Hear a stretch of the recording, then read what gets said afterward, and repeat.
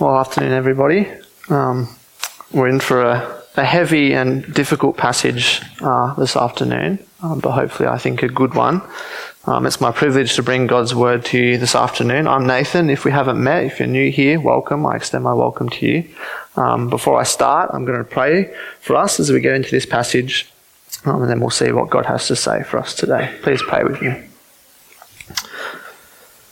Heavenly Father, we know that you are good and loving, and we thank you for who you are. Lord, we thank you for your word, even the passages that are difficult for us to understand. Lord, help us to understand today what you're doing through your word, through the story of the Exodus, through the story of the golden calf and the people turning against you. Lord, would you help us to see the hope that is in this passage?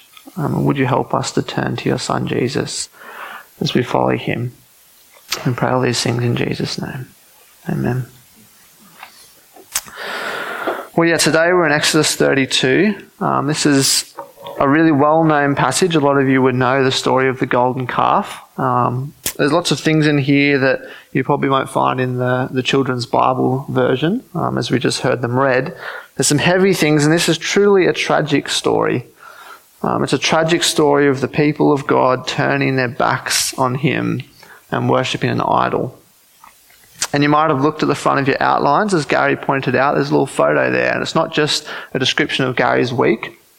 It's a picture of this hopeless little cat hanging on a branch that's about to snap.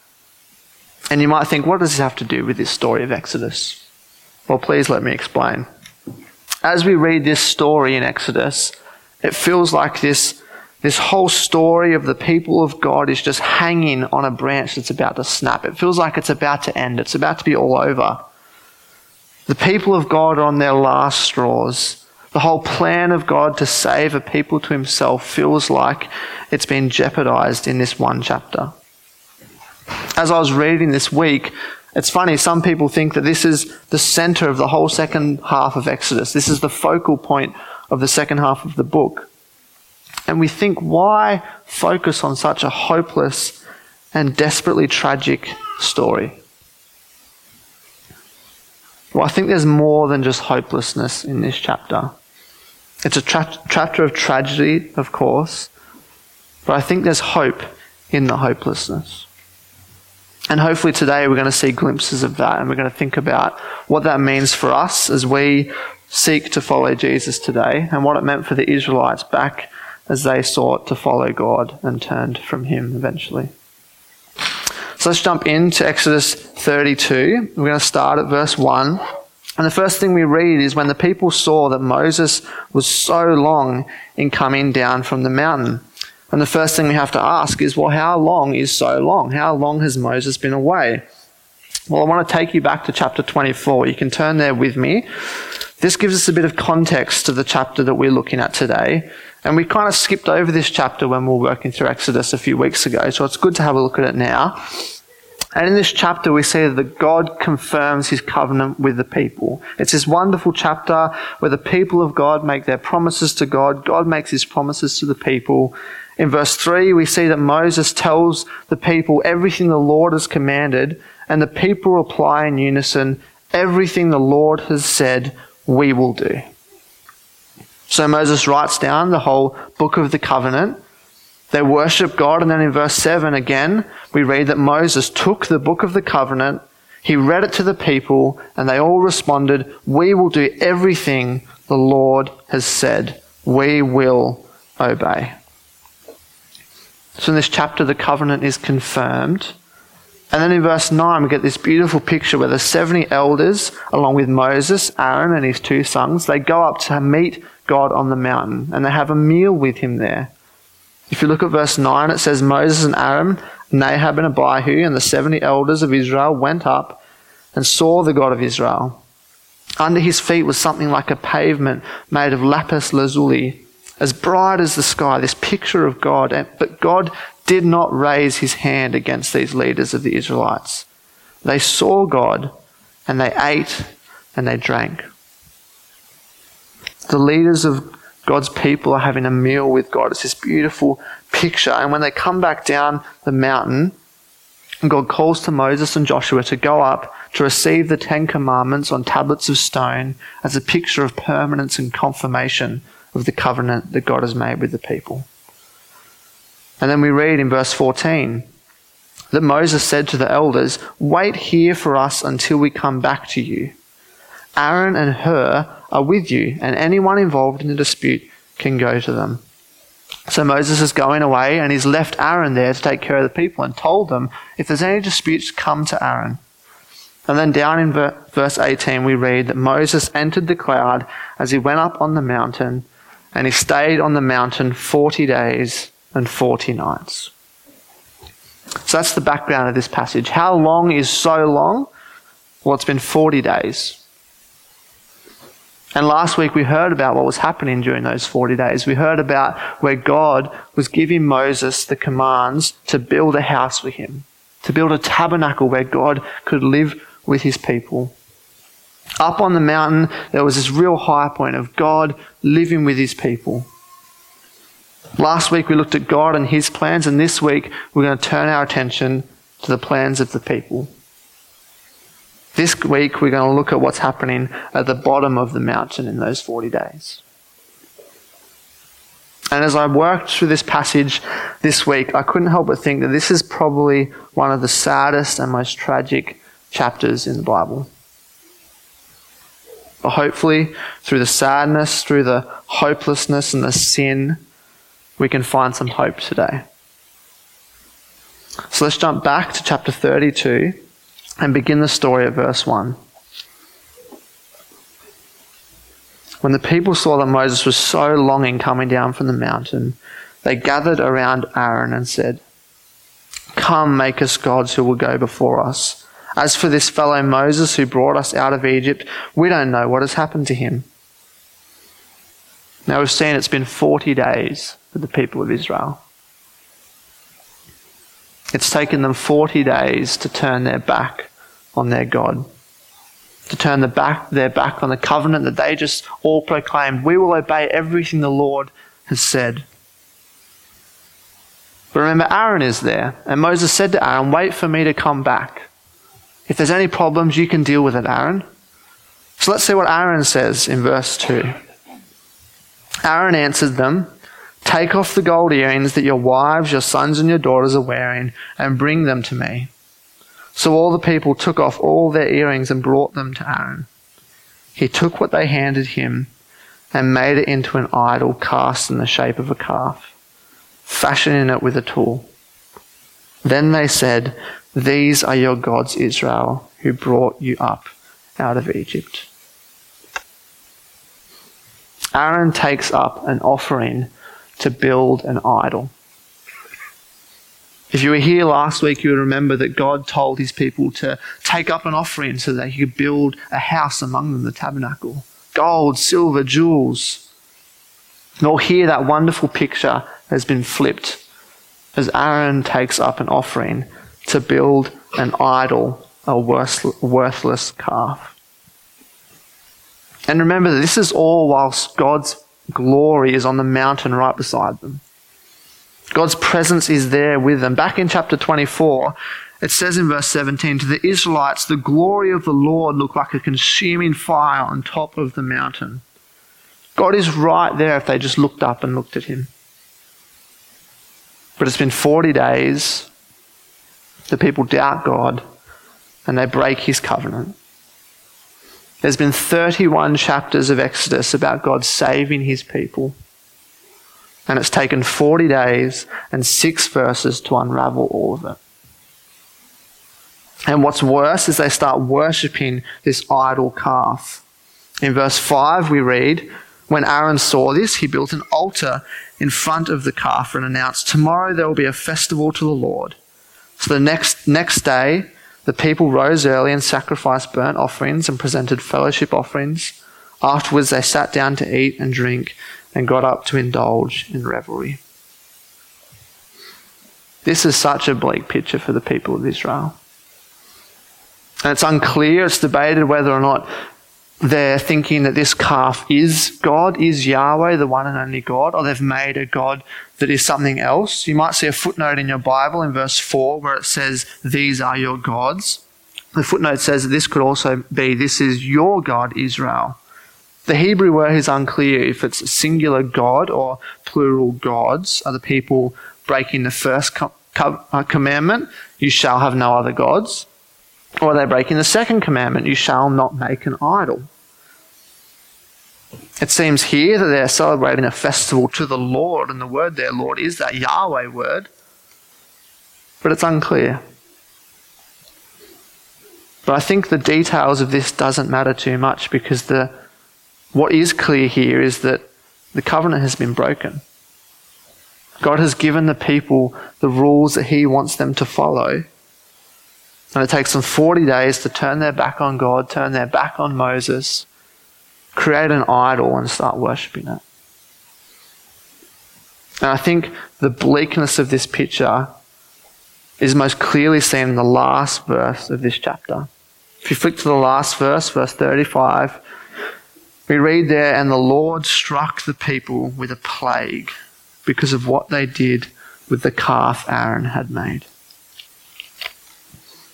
See, it was God's enemies at the start of Exodus that God was striking with plagues, the Egyptians, the enemies of God and his people.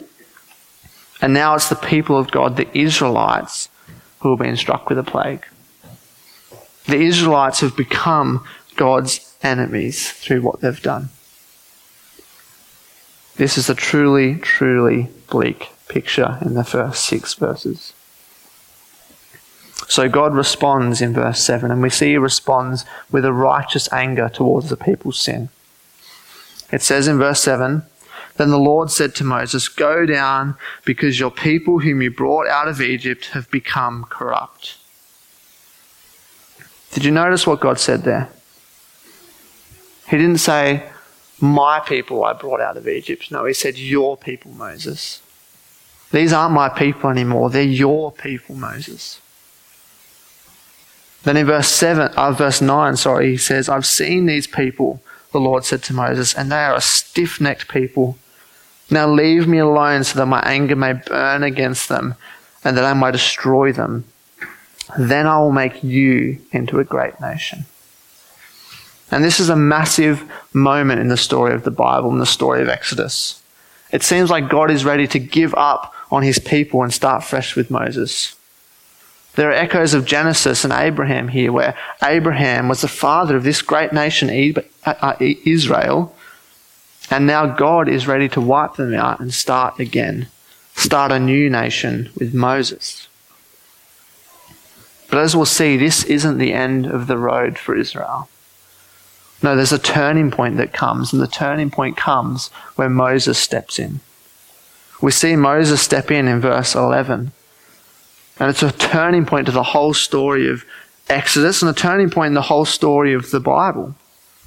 We read in verse 11 that Moses says, that Moses sought the favor of the Lord his God.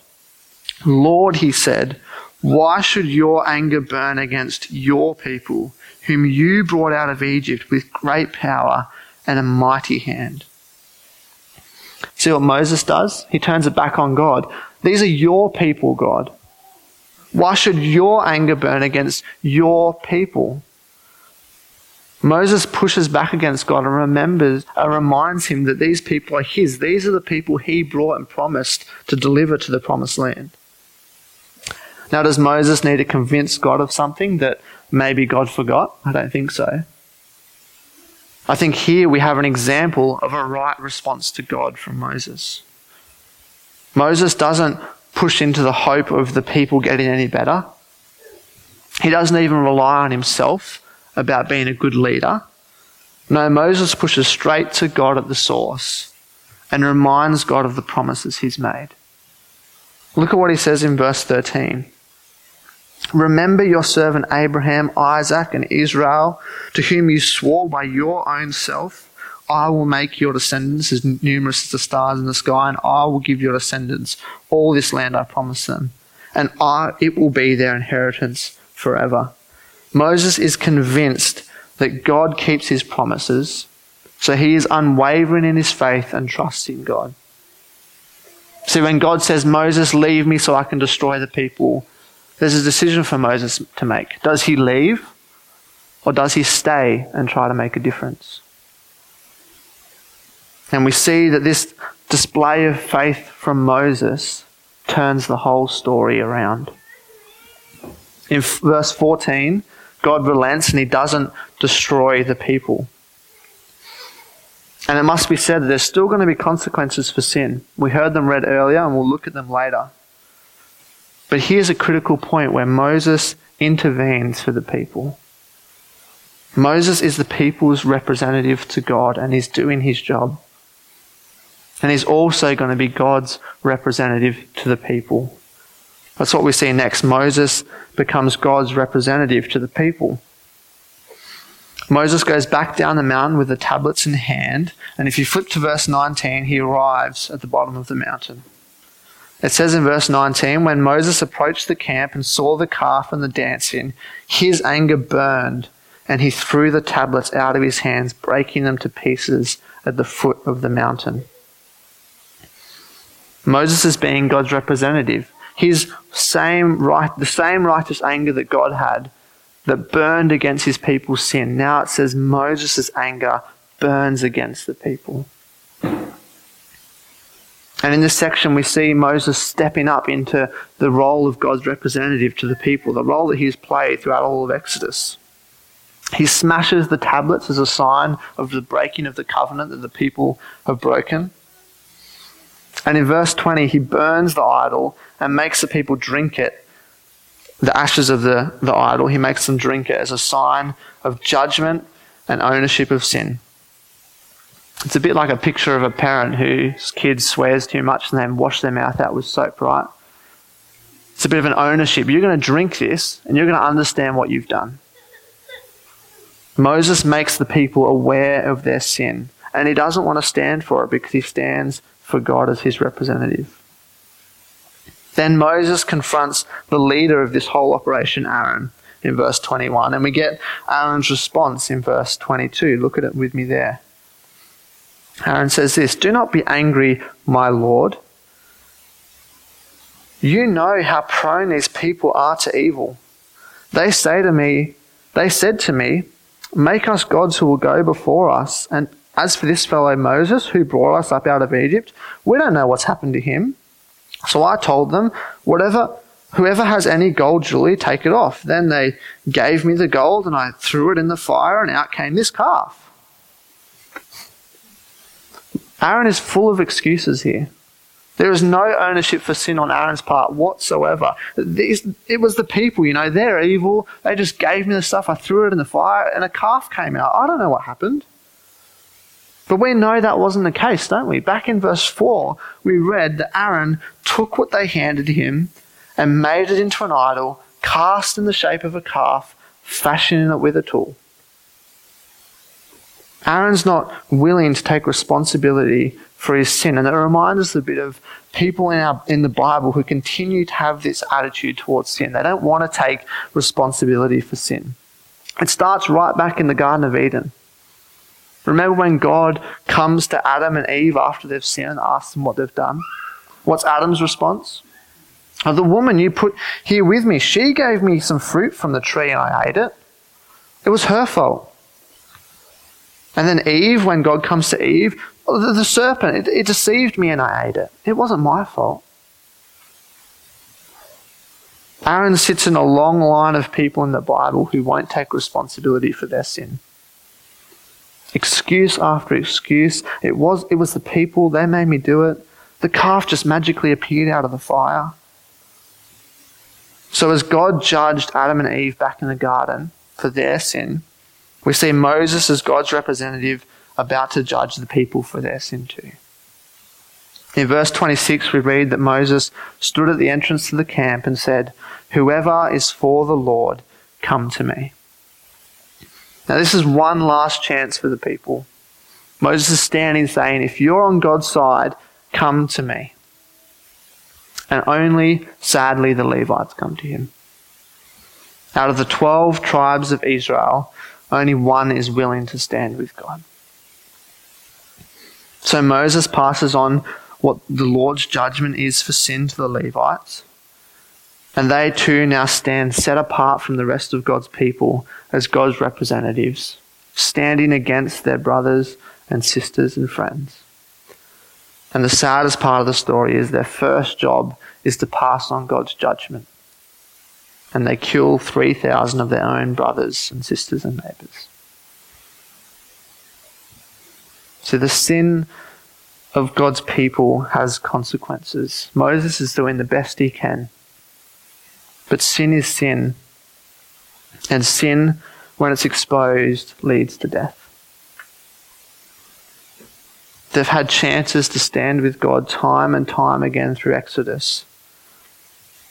But they choose to actively turn their back on God, on his representative Moses, and choose their own way. This is truly one of the most tragic pictures we see in the Bible.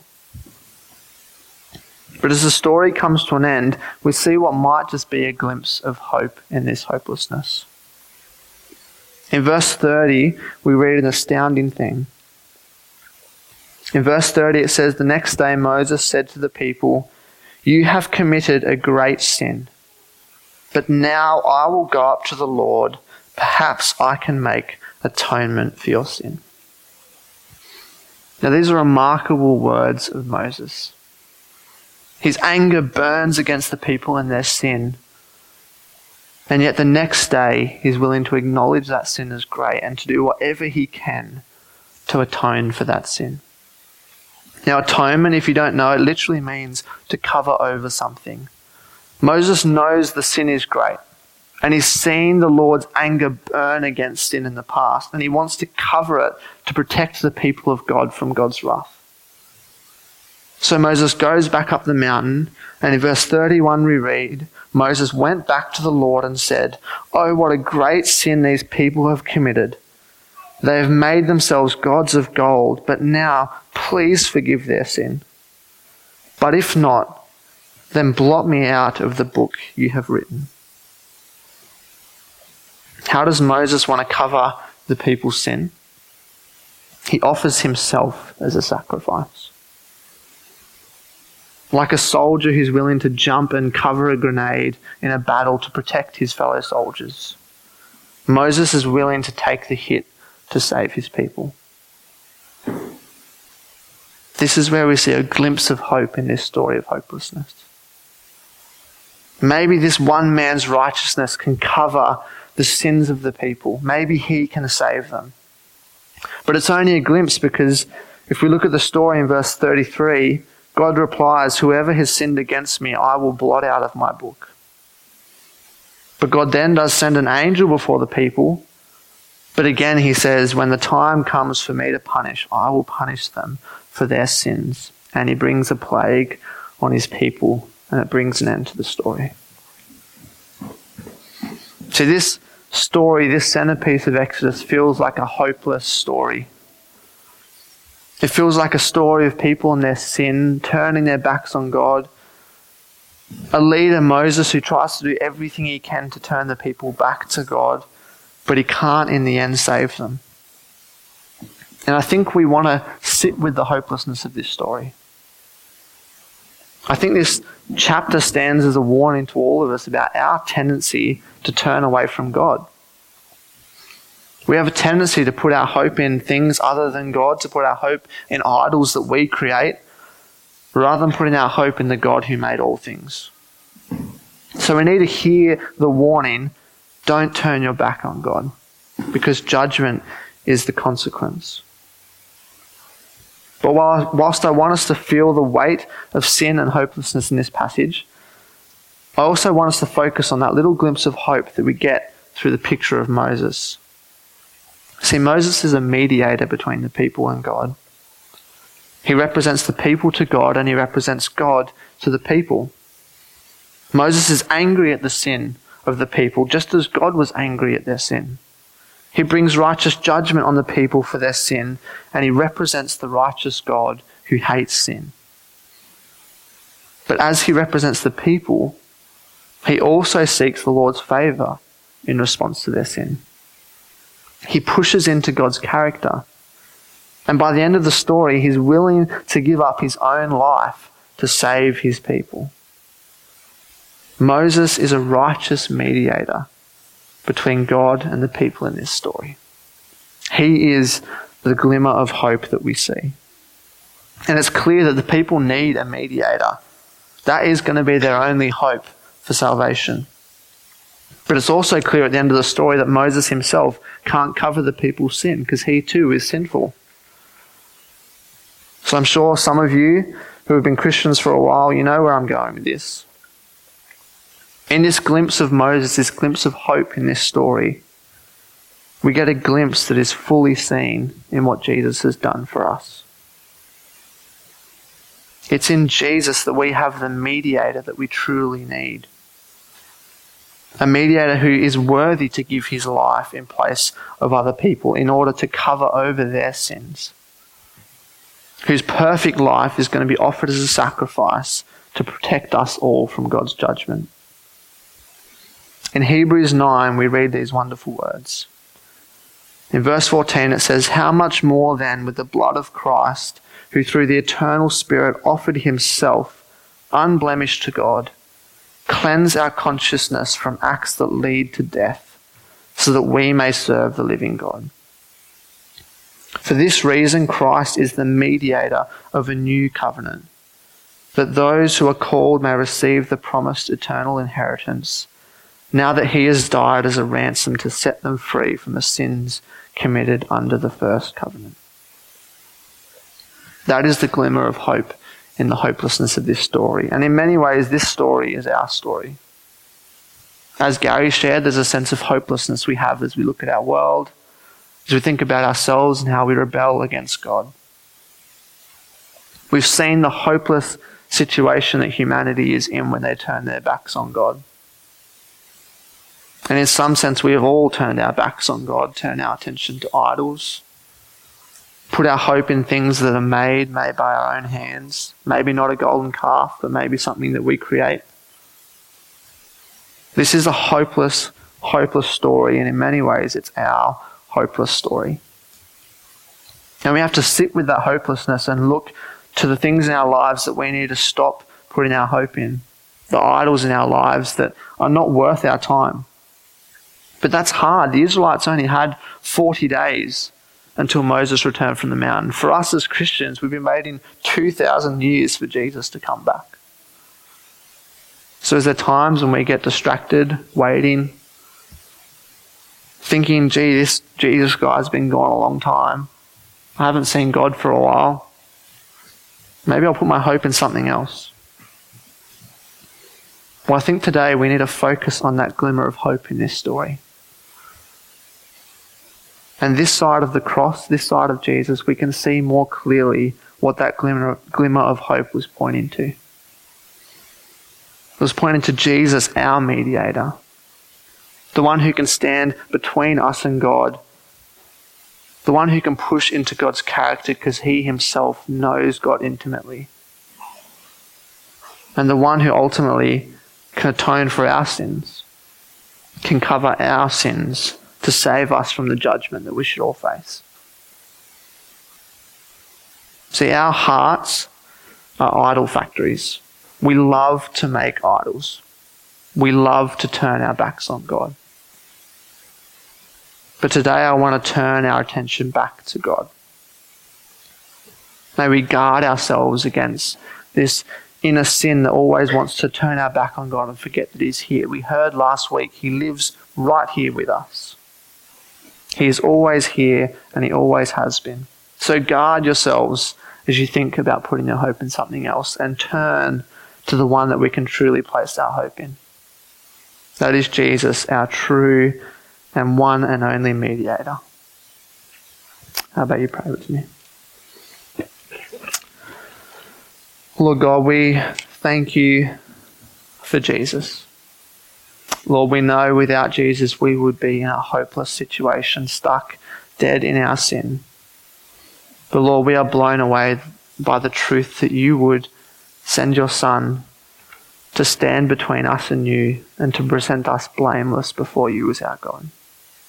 Lord, we are sinful people, and in many ways we can't change that, Lord. We are sorry for our sin. Help us to turn from it and turn to you. And will we always put our trust not in ourselves, but in you, Lord, and in your Son, Jesus. We pray all this in his mighty name. Amen.